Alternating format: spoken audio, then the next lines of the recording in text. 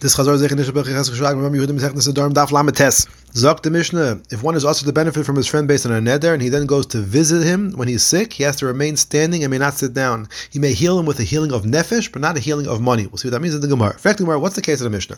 If the sick person is the one who's also to benefit from the visitor, then why can't the visitor sit? What's the problem? He's allowed to benefit from the sick person, but he can sit in his house. If the visitor can't benefit from the sick person, then he shouldn't be able to allow to even walk into the sick person's house at all. What does it help to not sit?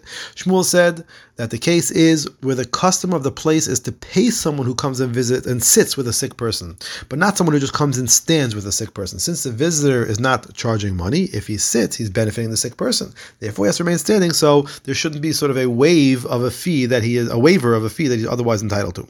The Mishnah is also teaching us that even in a place where people charge for visiting the sick, one should only take money if he sits with the sick person, not if he just stands with the sick person. Another answer is Akti Gemara. Another answer is that even though the sick person may not benefit from the visitor may visit to do the mitzvah of Bikur Cholim. We don't let him sit because we're afraid that sitting will extend the visit beyond the time needed to fulfill the mitzvah, and at that time it will be considered a benefit to the sick person. Another teretz, Ula said, the cases where the visitor is also to benefit from the sick person, but the neder may not. The neder was not made to prohibit the visitor if it will prevent him from doing something for the health of the sick person. That's why he's mutter to come visit. Based on this fact, if so, why can't he sit when he visits? Mar says, since it's possible to visit while standing, we don't allow him to sit because of the neder.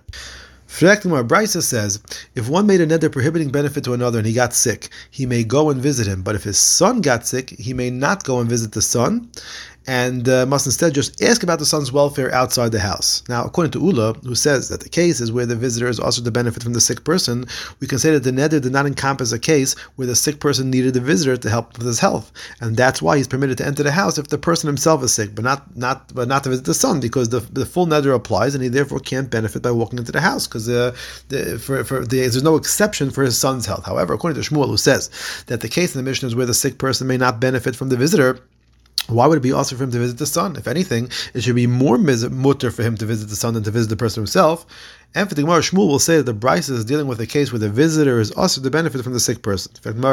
If so, why doesn't Shmuel say that our Mishnah is talking about that case as well? So Rava said Shmuel felt that since the Mishnah allows standing but not sitting, it must be that the cases where the sick person may not benefit from the visitor. The Gemara continues. Reish Lakish said there's a remez to the mitzvah of Bikur Cholim in the pasuk where Moshe says about Korach that if Korach and his people die a normal death and the visitation of all men is visited upon them, the pasuk says. So Rav explains that Reish Lakish dashing the pasuk to mean that Moshe says if these people die a normal death and people come visit them when they're sick. So you see, obviously there is an inyan to visit people who are sick.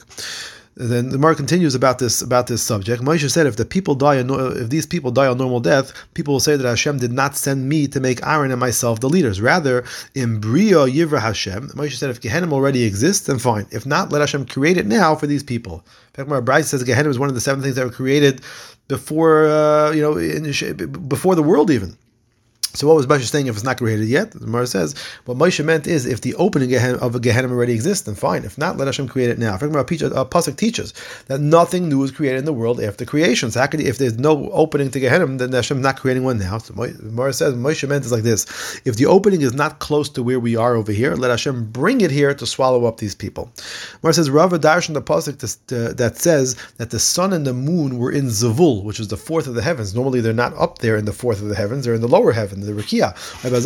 So what were they doing over there? So first, Rava said this is referring to the times of Korach. He said the sun and the moon left their place in the second heaven and refused to light up the world unless Moshe was going to be answered. Hashem said to them, every day people bow to you and you don't protest for my honor, but for the honor of a boss of a dam for Moshe, you do protest. The sun and the moon agreed, and based on that, they refused to ever light up the world again in protest of the honor of Hashem. From that time on, they have to be forced with arrows and spears, the Gemara says, to light up the world. Brisa says there's no limit to the mitzvah of Bikur Cholim. Rabbi Yosef thought to say that this means there's no limit to the reward for the mitzvah. Abaye said to him, there's no limit to the reward for any mitzvah. Rather, Abaye said, what the Brisa means is that even a great person has to go ahead and visit a smaller person for Bikur Cholim. Rava said it means that this mitzvah can even be done 100 times a day. Rav Acha Bar Chanina said, whoever visits a sick takes away 1/60th of the person's sufferings. They said to him, if so, let 60 people go and totally rid him of his sickness. He responded, each person only removes 1/60th of what remains. And this only works where the visitor is a person of the same mazel to the sick person, or some say maybe similar in age, but or born under the same mazla as the sick person. That's the only time that this works 1/60th.